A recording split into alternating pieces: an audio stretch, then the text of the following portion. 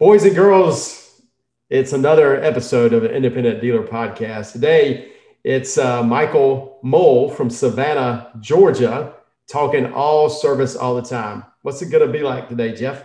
Hey, it's so great. We cover so much. We're going to talk about hiring techs. We're going to talk about pay plans. We're going to talk about where you find them, how you keep them, how you can structure bonuses. Michael just educates me totally. I mean, through the roof. I've got so many notes here that I'm going to take back to my service bays in the back. Michael, say hi to the independent dealer community. Hey, thanks for having me. All right, guys, Here we go. Welcome to the Independent Dealer Podcast with hosts Luke Godwin and Jeff Watson, a podcast by dealers for dealers. Here we go. So my name is Michael. I'm in Savannah, Georgia, and I actually got into the car sales business a little less than a year ago, as a matter of fact. Got our dealer license in the summer of 2020. I'm not sure exactly when. So we've got, I don't know, a few hundred or several hundred grand worth of buy here, pay here portfolio that we've kind of just built one by one. I first heard the term buy here, pay here, like in March of 2020. And so kind of jumped, right into it. So we're like 9 months into that. But my more sort of background in the auto business is on the repair side of things. In 2015, I started working for Integrity Auto Repair, which you can see, you got the hat right there. I started working for Integrity in 2015. I dropped out of college to start a window cleaning and pressure washing business. And so, my background has sort of always been business. And so started working for a really good friend of mine who had started Integrity. And I was the manager at Integrity from 2015 till 2017. We opened our second location in 2017. And then in 2019, the other manager and I got together and bought out Jack, who was the founder of Integrity. So 2019 through current, we've owned Integrity, and it's two locations. Auto repair, is what we've done since 2013. And the sales side of things kind of was a natural fit for that because people were just constantly asking, who do you know you can buy a good car from? So the service side of it has been, what the vast majority of my experience is. And so I've learned a lot from you guys, honestly, on the dealer side of it and, all of that. Well, today we want to learn a little bit about the tech side from you, I think. Yeah. So two locations. How many employees at each location? So we've got about 5 employees per location. So each location is 6 bays. And so we've got 3 techs per location, and then like a service advisor and a manager at each location. It's kind of how we're set up. Cool. Do you have a specific vehicle that y'all cater to, or is it just? No, we really pitch ourselves as sort of as a dealer alternative. So, I mean, we're working on nothing older than 96. So all OBD2 and more recent. But no, I mean, we do all domestic and imports, both of those. And honestly, from a cost standpoint, we're almost as expensive as what the dealers are here, from a repair standpoint, maybe not quite, but within, maybe 10%.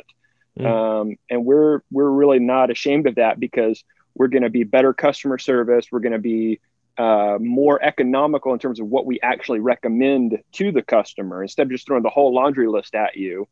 It's like if they quote you an alternator and we quote you an alternator, our prices are going to be pretty similar.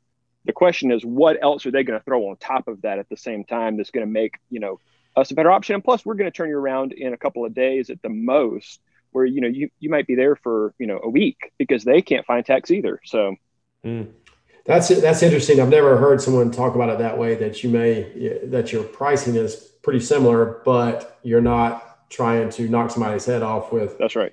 With everything. Yep. Yeah. We had a customer of ours who we had done a timing belt, water pump, fixed an oil leak for them, and a couple other repairs. And they went to the dealer to get a recall done. And the dealer immediately recommended everything that we had just done on the car without even looking at it. They saw residual oil from, where we had replaced the valve cover gasket. They saw some oil and they recommended literally the whole laundry list without even doing the fact finding with the customer of, hey, have you ever had this done or whatever? No relationship. It's like, we want every dollar you have today, right now. And if we never see you again, that's cool. And that's just not our philosophy. That's so interesting you said that. I've had that timing belt scenario happening literally 20 times. And what I've done every time, I said, well, the customer comes back to me and starts really getting angry. Hey, yeah, I paid y'all $1,200 and y'all didn't do this and this, that, and the other. And I said, I'll tell you 100%, we did it. Here's the parts, invoice. If that dealer is so inclined to tell you that it hadn't been done, tell them to take their time, pull it apart, and see if it's done or not. Mm-hmm. And I had one dealer did it, and they've never recommended another time belt to one of my customers again. Yeah, it's crazy because we even had the time belt kits come with a sticker that says done at this time at this mileage. They don't even look at it. It's just a by the book recommendation. Yeah, and that's fine. It's fine to recommend maintenance and all that kind of stuff. You've got to do that, but it's got to be within the context of the relationship and asking those questions. And so those dealers, the franchise dealers have got the reputation they have for a reason. And so we just work really hard our name's Integrity. And so some people laugh and say, well, that's, like honest lawyer, like that's just an oxymoron. But, Integrity Auto Repair, like we've got a really high bar set for ourselves. Mm-hmm. Just inside your name. Do you have difficult combating the notion that like, well, if it's going to be the same cost, why don't I just go to the OEM and have them because they're so much better at it and blah, blah, blah, blah, blah. Like, yes, there is a perception, especially with an older clientele who is kind of, always taking it to the dealer, especially your better customers, like your 60-year-old, married couple who drive a Lexus RX 350 that's maybe 7 years old or whatever. And all through the warranty, they did everything at Toyota or at Lexus. And, then they get this astronomical quote for whatever repair from the dealer, and they call us for a quote. And we don't do a quote over the phone. We say, well, we don't know if it needs all that stuff. So why don't you just come in? We'll do the inspection. And at that point, we've got them. If they come in and they have the experience with us and meet our guys, then we've got them. And so, it really is the soft things set us apart much more than the dollars and cents. All of our front counter people, our customer facing people are super skilled on the customer service side of things. I mean, two of our guys we've hired came from Publix or Chick-fil-A, which I know you don't know what those are, Jeff, out there in, godforsaken. I'm just kidding. Kidding. You know what Chick-fil-A is, right? Well, they're everywhere. Oh, here, yeah, daily. And okay. And Publix is an awesome, the best grocery store with great customer service. Yeah. The best. And so that's where we've sourced our front counter folks from, is people with that kind of experience. And so that just sets us apart, because they know how to build that trust and build that connection. Well, Michael, you lead us down an interesting path there. Right now is one of the strangest job markets I've ever seen. Not only good techs are always very hard to find, but any tech is hard to find at the moment. And it seems that just oil change techs are wanting $20 an hour, and it's hard to justify these things.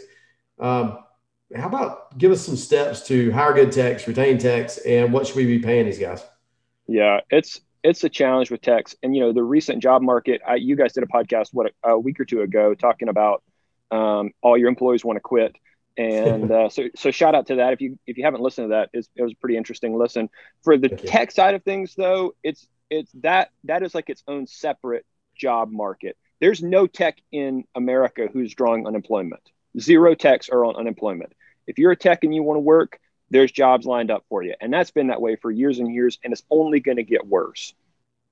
And so that, well, there's two different ways that we look at that. Number one is, how do you fix it? And number two is, how do you capitalize on it in the meantime? Mm-hmm.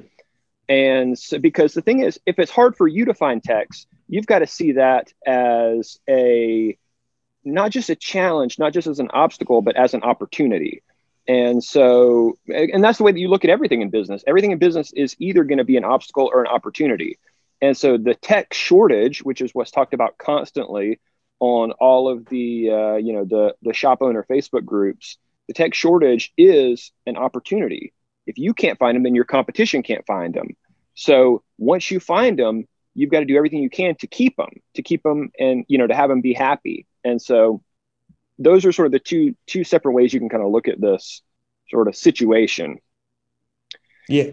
Can I ask you a question? Can we rewind a little bit? Because I feel like when you're talking about attracting the techs, right? I mean, that's the number one thing. And you're either going to do that through your pay or your culture, right? Or your lifestyle or whatever those things are. And let's talk about that. But first off, it seems to me like you've set up a shop that has a reputation or a culture of attracting those kind of guys. And does that start with the owner? Does it start with the service writer? Does it start with your office manager? Like, because I feel like that's the issue that I've had in the past here is my service writer is maybe not a great people person, maybe a good tech, maybe a good whatever, but not really great at dealing with customers and not really great with dealing with techs. And so we're stuck in this kind of no man's land. Is that where maybe the first piece to the puzzle? I think that you absolutely nailed it there.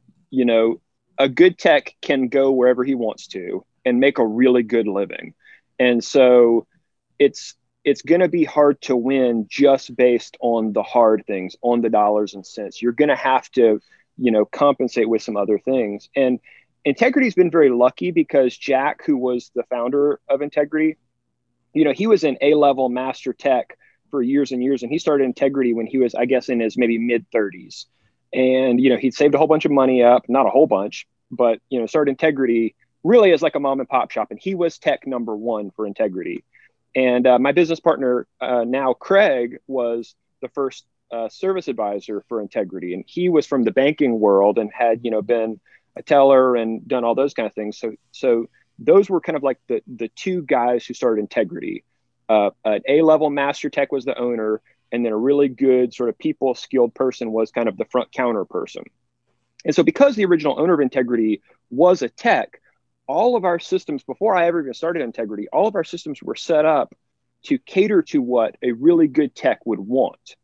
And so, and Jack was ruthless, man, about like how he wanted things to be set up. I remember him screaming at me one time because I came out to tell him something verbally that should have been written up on the work order. And he was like, I speak work orderese. And that's what he said. I speak work orderese. If there's a note on the work order, I'll do whatever you put on the work order, but don't come out here and talk to me when I'm in the middle of doing whatever this job is and waste my time. Put it on the work order if you want it done. And otherwise just leave me alone and let me do what I'm doing. And so a lot of kind of those systems and policies and things like that from the jump were set up by techs for techs. And so we're one of the more tech friendly shops, I think, because of that. And so I've never been a tech. My background was more business, communication, marketing, sales, like that kind of stuff. But I kind of had a baptism by fire into it, from day one of how things are supposed to be run from that tech's perspective. Well, Michael, if we aren't master techs and we've never set that up, what are some of the things that we should make sure that our shop is doing to be tech friendly? Yeah, I think that understanding the value of their time is a big part of that. And so all of our guys, just to dip into pay plan for a little bit, and maybe, we can put a pin in that and come back to it if you want to, but all of our guys are paid flat rate. Now we have guarantees and things like that, so they're not taking all the risk if it's slow. And we can come back to that if you want to. But so they're making money by being productive. And so what that means is that you've got to honor their time and treat their time as being incredibly valuable, not just to them, but to you as the business owner, whether you're a repair shop like us, where their time is your bread and butter, or whether you're a dealer where, you've got them as a service center that's doing recon on your vehicles or repairs for your customers. You've got them for 8, 9, 10 hours a day. So that is your inventory that you can sell. One tech, 8 hours. So of that inventory, you can never get that day back. You can never get those 8 hours back. So how do you make the most out of that time? And so even asking that question and starting to think about that is something that adds a ton of value. And going to your really good techs and saying, hey, this is a thing that I've been thinking about. I think that I'm wasting a lot of your time by not being as efficient as I can. Just be brutally honest with me and tell me how I can make us be more efficient and, waste less of your time. Because I know you're coming here. These guys got into this business. Techs got into the business because they like to fix cars. They like to solve people's problems and then see that car drive away. That's why these guys got into the business. From a little kid, they were good at fixing stuff. And so he doesn't want to deal with BS. He doesn't want to deal with talking to people, with the computer, with all that stuff. He wants to fix cars. So if you go to him and you say, hey, Mr. John, a tech at, my shop, what can I do to waste less of your time? I've been kind of thinking about how much of your time I probably waste. You tell me how we can be more efficient. And he'll tell you, he'll have a list of stuff that's been irritating him for sure. And then it's on you to do some of that stuff and to show him that you're making an effort. But the things that we think about, it was another time when Jack, got really after me one time when I was still fairly new at it. There was a job that we were doing. I don't know what it was. Let's say it was an alternator. And there's an alternator for sale from one vendor that's, $220, and an alternator for sale from another vendor that's $190. And so it's $30 difference.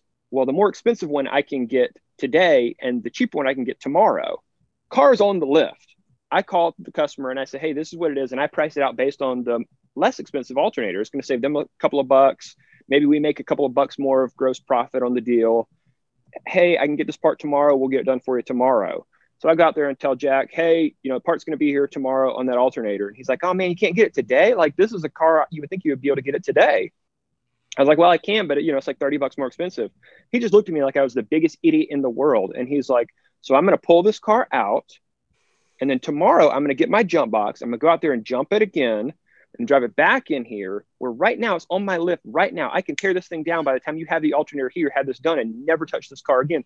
What are we doing? Find a way to make the $30. Right. And so, things like that, where you optimize for the wrong things, just call the customer back and say, hey, it's going to be $50 more, but I can have it done today. Like, well, yeah, they'll probably pay $50 to get their car done today. Yeah. Right. And so things like that, if you show your techs that you're really honoring their time, they're going to respond well to that. And that creates this culture of, productivity and efficiency where, our best techs are averaging 60 plus hours booked a week, and they're in our building 40 hours a week. And so, that's impressive. That's average. Our payroll is nuts for these guys during the summer. They're turning 60, 70, 80 hours a week, and they're never in our building more than 40, 45 hours a week. Wow. That's incredible. Can we go down that road a little bit more? Like, let's have a discussion.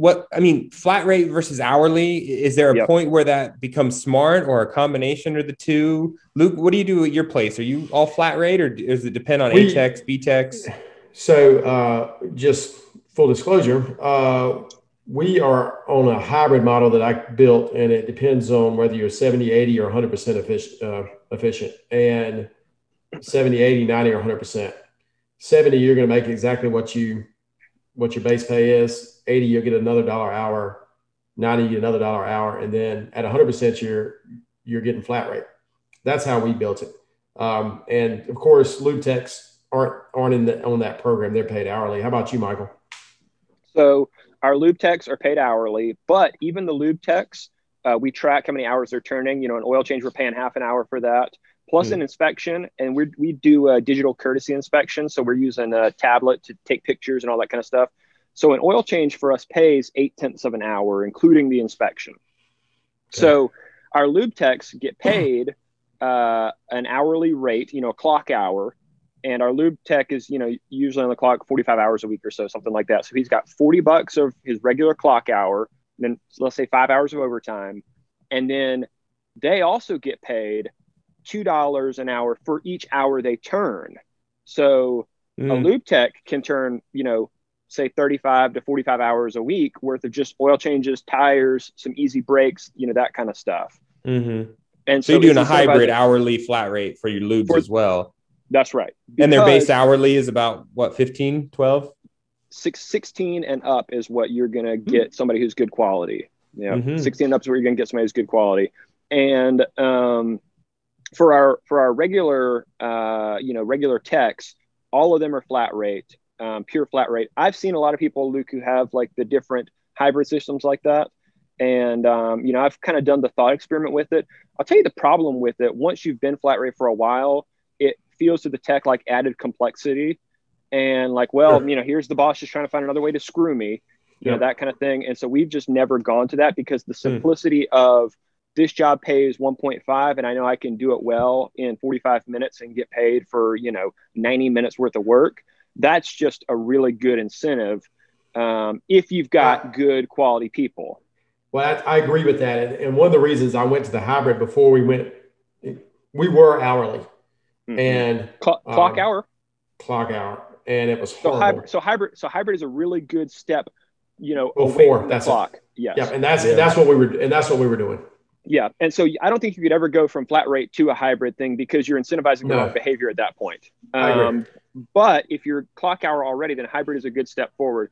And again, Jack set all this up before I ever joined Integrity. And he just said, look, any good tech's going to want to be flat rate because he can make more money that way. Right. And it's just a no brainer. If the work's there, then he's going to make more money. And so what we've done is we've taken the risk out of it for our guys. So the way our sort of pay plans are set up, all of our guys have a 40-hour guarantee at a certain rate.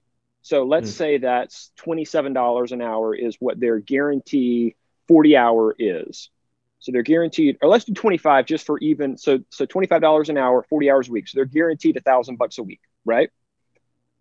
As soon as they turn 40 hours, all their hours, not post 40, all their hours now are getting paid at $30 an hour. And so what they understand is Integrity makes more money when they turn more than 40. That's when we start to actually be profitable because we're just paying overhead, under 40 hours. We start to actually be profitable once we're beyond 40 hours. So if a tech turns 50 hours a week, now he's turning 50 hours at $30 an hour. So now he's making $1,500 a week. And so we're incentivizing them to be productive. I like that a lot. Do you give almost a $5 bump? $5. At that? Wow. $5. Once they get to 40. Yep. So for a guy like, 100%. but for a guy like me, where most of my techs are hourly right now, and I've got a different setup, if I backed into the math the same way and said, hey, I'm paying this kid hourly X amount, and I know he's flagging this many hours, I could work into it backwards too, almost, and be like, okay, Sure. I know he's being productive at X amount. Jeff, do you make more money if you guys sell more cars, if you collect more payments? I mean, you make more money if your performance of your dealership is better, right? Sell more cars is questionable from last month. No, I actually made less money last month selling more cars. So we can talk about that in another episode. But yes, I get it. Theoretically. So you want them to be productive. Yeah, of course. Theoretically, you are incentivized. The better the shop does, the better the dealership does, the better you do. Yeah. And your collectors sort of the same way. I'm very sort of meritocratic in terms of this. I think that the more productive you are, the more you ought to get paid. That's just the market. That makes sense. So I think that with your guy there, who's an hourly guy who turns a certain amount of hours, I think that you should reverse engineer it and say, hey, your average over the last 13 weeks, the last quarter, this is what your paycheck has been. So I'm going to guarantee you that amount. I'm going to guarantee you that amount. That's your average paycheck. And I'm going to guarantee you that. And for the next 13 weeks, I'm going to pay you flat rate. And if you want to make more than that, that's on you. Mm-hmm. Do you think I'd be curious to see what kind of performance you would see after that? I'd be curious. Yeah. What's the checks and balances between speed and quality in that situation? Well, come back. In the past, I've had those issues where my guys are flat rate and the quality was horrible. And then I end up having to fire them because I'm like, hey, we're having way too many comebacks. These are issues, this. Well, I was incentivizing the guy to be quick. So what do I expect? Yep. And from my perspective, if you're having comebacks, I don't think that that's a system, a flat rate system problem. I think that tech sucks. Problem. Yeah, it's a tech problem. It's an integrity problem. So I should have fired him. Yep. That's right. I think you did the right thing. And so I think that sometimes, you've got human resources problems and management problems. Yeah. And so pay is a function of management, right? So sometimes people say, I've got all these problems. It must be my management is not right. Well, you might have a human resources problem. You might have freaking idiots there who either lack integrity, don't know how to diagnose stuff properly, et cetera, et cetera, et cetera. And so, because here's the thing, again, going back to what the technician, sort of the mindset of an auto repair tech, he got into this business to solve problems, to fix cars. Like from a little boy or a little girl, they were good at fixing stuff, at taking stuff apart and putting it back together. And so, my techs get bummed out. Like literally, I was talking to one of my techs on Friday, maybe, and a car had come back for brakes. And we had done a throttle body on it a week ago. And he was just kind of moping around out there. And I was like, man, what's wrong? And he's like, I just hate seeing these freaking cars come back. I was like, well, this is for a different thing. This isn't a comeback. And he's like, I know, but I recommended brakes to them when they were here before and they didn't do it then. They want to fix the problem and never see that car again. And so even a good tech, even when the car comes back for an unrelated repair, they're like, geez, why is this car coming back?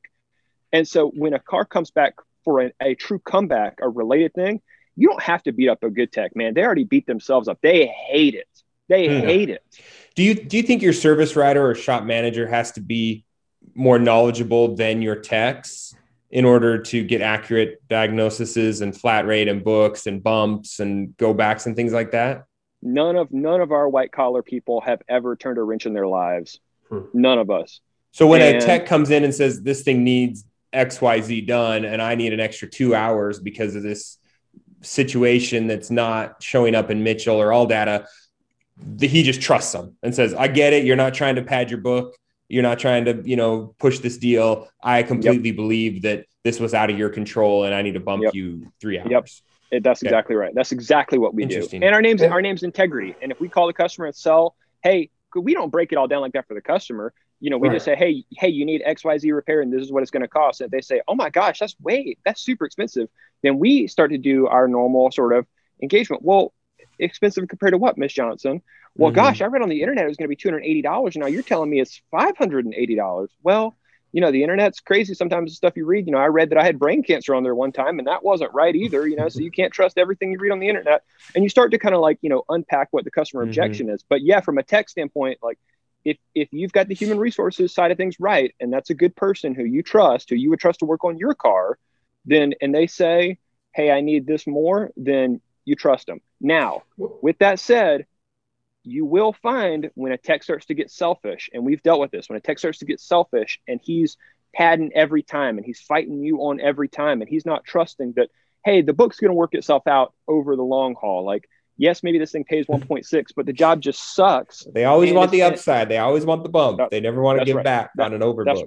That's right. And so when you have a tech who's constantly beating you up, that guy's selfish. And so at that point, you need to be looking really hard for his replacement because tick tock, he's not going to be around for very long. And we've had that happen. So, Michael, do you have all A techs? You have A's and B's? What is your makeup in the shop? So right now we've got A's and B's. And I think that's important to have, sort of a blend there, some diversity there, because otherwise, you're going to be paying an A-Tech $30, $35 to do some, to replace a belt he can, and I'm not going to take that. If he recommended it, I'm not going to take it from him and give it to a B-Tech. That is so unfair to do that. Sure. But if a car comes in with a belt squeal diagnosis and you've got a B-Tech there and an A-Tech, give it to the B-Tech and let him diagnose it. Even if he says it needs a belt and then you find out later on it also needed the tensioner and he kind of missed or underdiagnoses something, number one, you've got a little bit of wiggle room because his labor is cheaper. Maybe he's, 24 an hour or whatever it is, 25 an hour.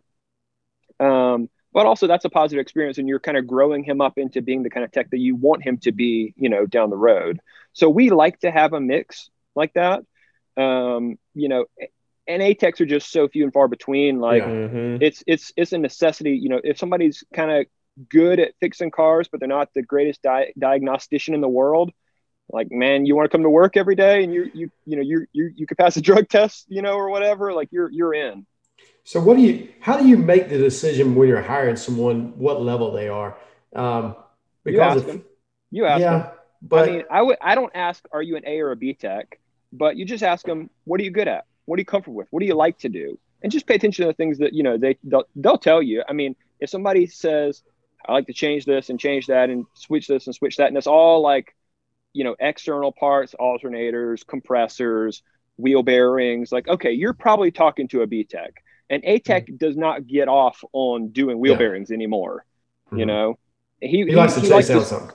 He likes to solve problems. That's right. And so, you ask him, what are you good at? And that goes back sort of our whole kind of recruitment and hiring, sort of that whole process for us is very relational. It's a long sort of process, for somebody to come in the door, because right now we have as many techs as we need right now. But that does not mean that if a tech reaches out to me, I'm not going to go have a beer with him or have dinner with him and start to build that relationship and get to know him, because turnover is inevitable. So let's talk about that. If I were looking to expand the shop today, where do I find techs, and where do I find them, and how do I explain to them the culture that's going to make them want to come to me? Yep. So and the reason that, we ended up having this conversation is because of a post that I made on Facebook, I think is how Jeff, reached out to me, talking about comparing hiring technicians to recruiting athletes, say you're in college football or college basketball world. And I don't want to get too far down the rabbit hole because we'll lose all the people who don't like, college sports. But at the end of the day, recruitment is a process, and you've got to have sort of a plan in place for that. And so you would never find a dealer or repair shop owner who doesn't do any kind of marketing, and who says, you'll have people who say, oh, I only do word of mouth. Okay, but that's marketing. You're doing such a good job taking care of your customers that they're doing your marketing for you. If you don't do marketing for your external customers, they're not going to come. And so it's the same for what we call our internal customers, which is how we consider our employees. So the marketing for internal employees is different than the marketing for external employees, but it's kind of the same. You've got to have a process for it. You've got to ask for referrals. So good techs are going to know other good techs. Like, that's just the way it is. And if they don't know each other, they know of each other by reputation, by talking to the tool truck drivers, by working with somebody who worked with somebody. Like, the network of techs in any given kind of metro area is pretty small. And so let's say, I'm going to open a third location tomorrow and I've got to staff up for that. Well, I would never be in the situation where I'm going to open it tomorrow, but say I'm going to open one 6 months from now. So I'm getting ready to staff up for that. I would be planting the seeds for that today. I'm already planting the seeds for that, even though we don't have a third location ready. So you're talking to your tool truck drivers. Hey, who are the good techs who are out there? And especially if you've got a relationship with your tool truck driver. I'll go on the tool truck, a couple times a month, and I'll just chat out there myself on the Snap-on truck, on the Matco truck. Who do you know who's good? And especially if you have that relationship, who do you know who's good, who maybe isn't thrilled with their current situation? We got a really good tech one time because he was a master level tech and his dealer was making him work every other Saturday. And he was like, I've paid my dues already. Like, I got kids. I'm not working on Saturdays anymore. He was starting to get irritated about it. And so, we had kind of got the heads up on that from the tool truck driver. And so, we made the connection because of that. And so the networking part of it, it's just like with your external customers. You gotta, good customers know other good customers. That's just a fact of it. One thing I found is that I can't hire. About a year ago, we made a switch at the shop, and I decided I wasn't going to be able to get ATECs because they're just rare. And I decided that ATECs don't play well together with other ATECs, and that they definitely don't play well with a service rider that is a 25-year-old. You know what I'm saying? So I switched the shop around and said, I'm going to have one ATEC, Papa Bear, old school dog car guy who's going to run the shop. And then I'm going to have a bunch of little students, little B-techs, because I can hire those $20 an hour, $22 an hour. And they've got their tools and they're really ambitious and they want to learn. So I basically have an ATEC and 4 little students that are all kind of learning C and B techs, lube guys that I can steal easily. I can offer them a couple bucks more an hour. They're getting paid 12 or 15 at the new car store. I can pay them 20. And I think they're getting work their butt off at the new car store and not being treated with any kind of dignity or appreciation, and not being educated. They were promised promotions, they were promised training, they were promised opportunities and never given. So when they come here, they're stuck in the pit for the next 6 months, and they're like, man, this sucks. And they come here, they're like, you're going to let me tear down this 6.0 and rebuild it? Yeah, I'm going to let you do that with my guys' guidance. And it's going to take a little bit longer, but so that's been my philosophy, as I'm going to try to get them when they're younger, cheaper, and grow them into stronger techs. And I think that is a model I think that can replicate. I think that's a model that can replicate, because ultimately, and see, that's treating the situation as an opportunity and not as an obstacle.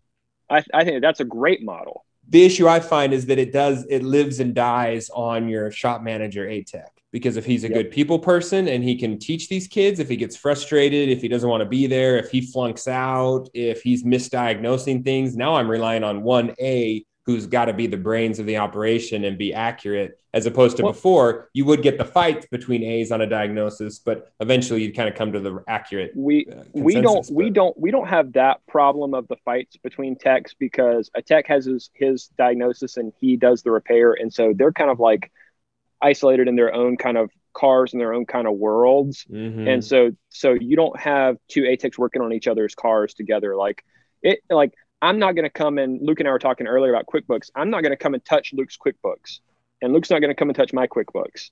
Although maybe if Luke did, that would be beneficial for me. But it's like, because what's going to happen is we're only going to mess each other up. Yeah. Like we're only going to mess each other up. We've got our systems. They're both working. So like leave well enough alone. And, and so I think that is a situation that can cause unnecessary tension, between A techs, because he doesn't want to feel like this other guy's looking over his shoulder or like talking bad about him or whatever. But you also don't want your service writer looking over your shoulder, telling you what to do. And that's a hard balance, because sometimes they do need to look over your shoulder and so I don't know. The personalities of the A tech are very hard. It is hard. And you've got to work really hard at that. I fired the best tech I ever knew because he was such a diva and such a prima donna and just ruining the culture. I mean, this is the hardest thing to do, right? He was not the most productive guy, but I mean, really, like he could find any problem. The best diagnostic tech I've ever met.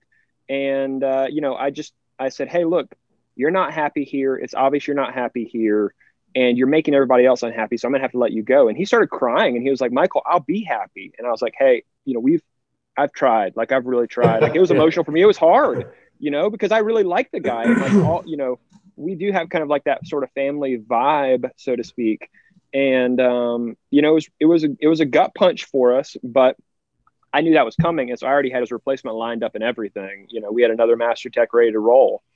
And so, that's what you have to do sometimes because of the vibe aspect of it.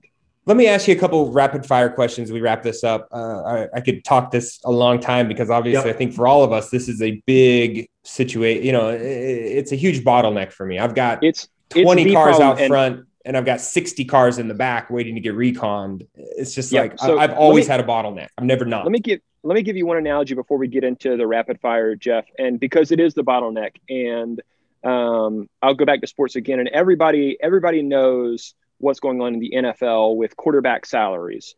Quarterbacks used to make, 10% of the salary cap for every NFL team. Now they're making like 28% of the salary cap of an NFL team, because the NFL teams have figured out that whether you have a good quarterback or not is the only factor of whether you're going to be a winning team or not. Like if you have a great quarterback, you've got a shot. If you don't, you have zero shot. And so values change for different roles in the sports world over time. Same in this world, values change over time.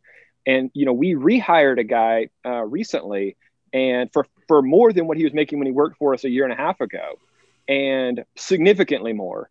And my business partner and I were kind of talking about, how much we were going to pay him.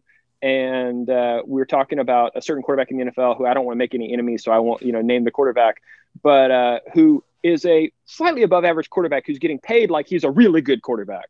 And it's like, that's really expensive. But what's more expensive is not having that guy. And so we're in an arms race for technicians. And so what my sort of philosophy is on this is, yes, it's expensive to have really good techs, but it's even more expensive to not have them. Yeah. And to not have decent ones, those bad ones can cost you a lot of money from angry customers and misdiagnosis.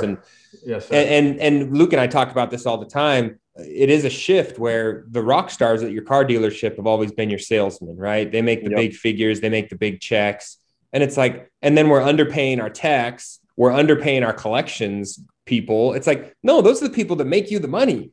Well, and that's right. And the shift is happening. That's right. Because the market moves, it adapts. And so in football, that's what's happened is it's become a passing game. Running backs used to be valuable. Running backs aren't valuable anymore in football because it's a passing game now. And with us, sales is happening online more and more and more and more and more.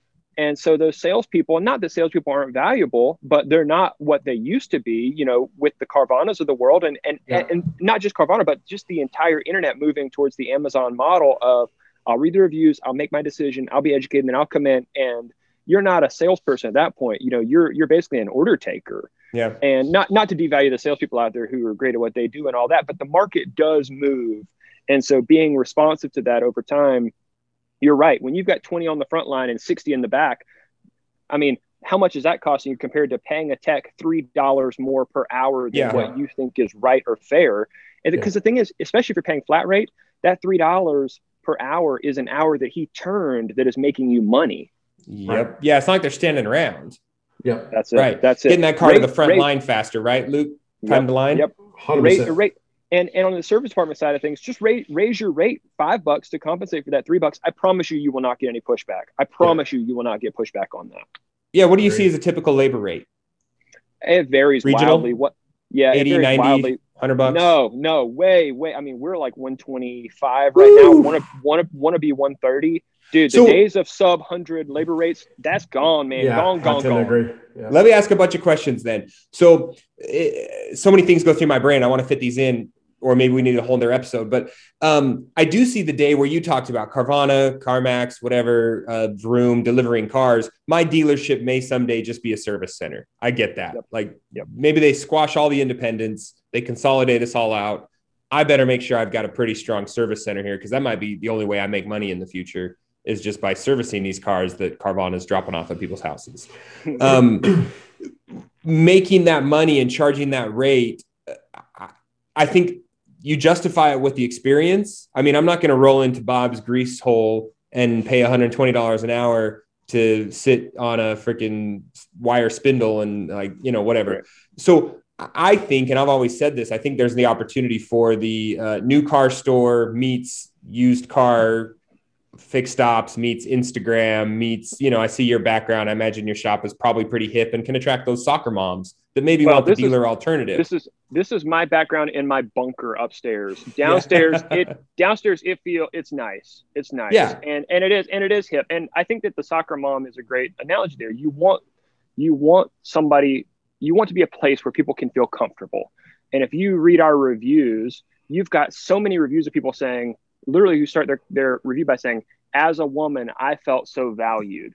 And so, the things that you're talking about of the actual like physical place are important.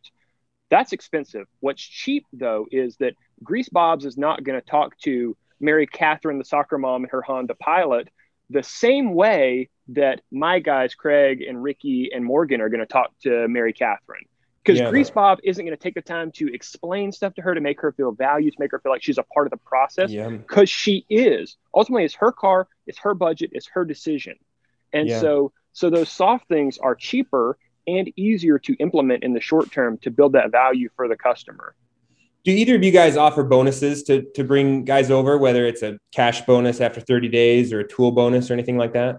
Yes. Big fan of signing bonuses. And if you've got a tech who is in a good spot, but who wants to make the jump, that signing bonus can be the nudge that makes it worth it for him. He's thinking about, man, well, I might miss a paycheck on like the in-between, and like a lot of times if guys are going to come over, they'll take a week off in between, just kind of like to chill out a little bit. And so if you offer a $3,000 or $5,000 signing bonus, that's the nudge that people need. But woo compared to what? Compared to not having that guy, it's like, I like your attitude. I like that. Michael, how do you structure that? Yep. And how do you make sure they stay? Yep. So half is payable immediately first paycheck. I'll give it to them the first day if they want to, but not first paycheck, first Friday. Like, so you start here on Monday.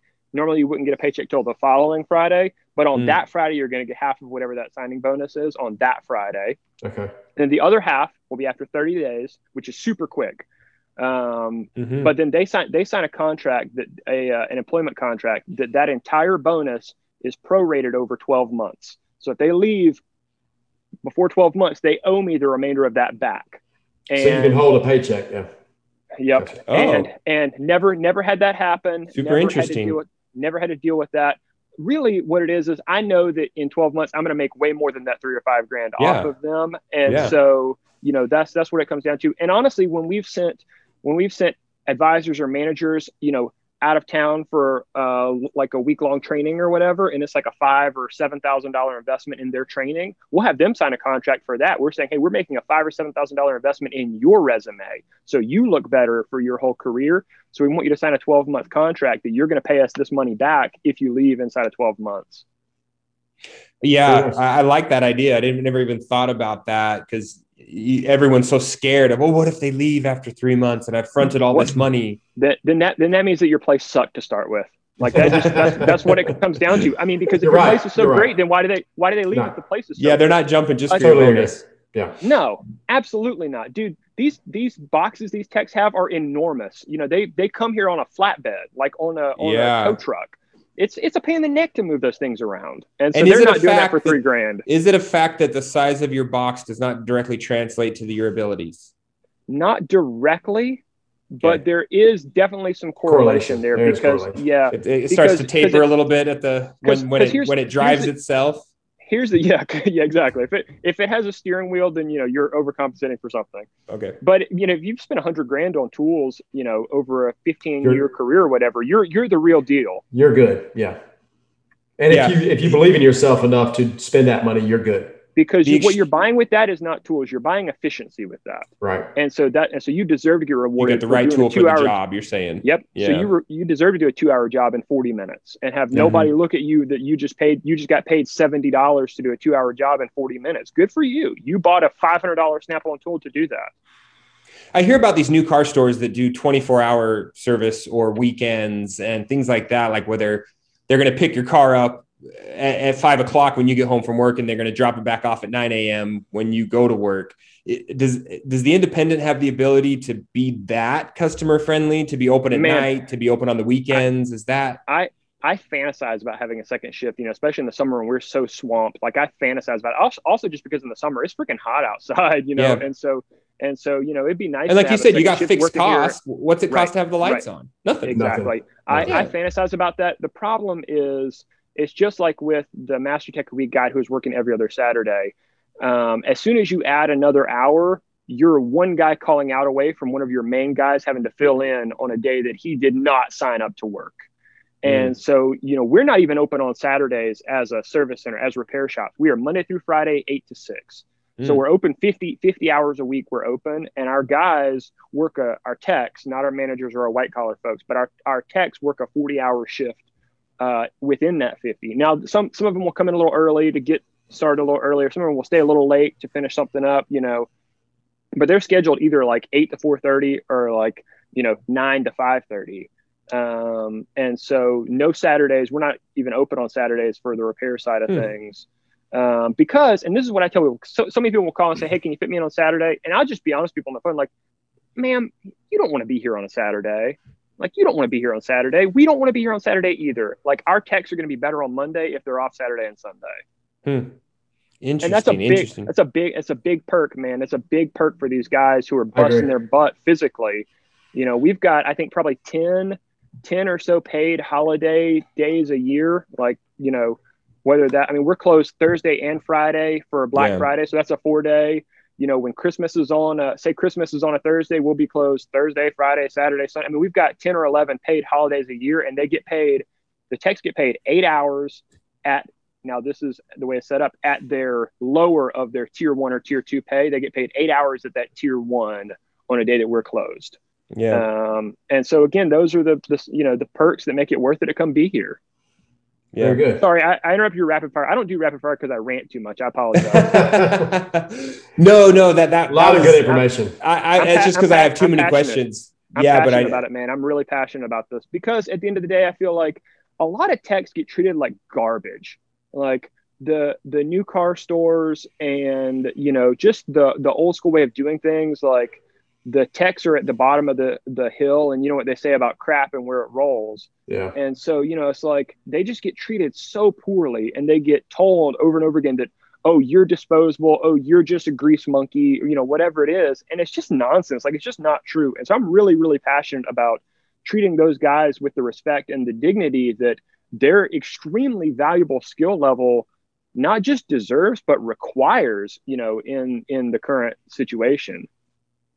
Yeah. Very good. I think that's a great place to wrap it up, Michael. I'm going to save all my questions for either offline or we'll do this again sometime. But we'll do it again, Jeff.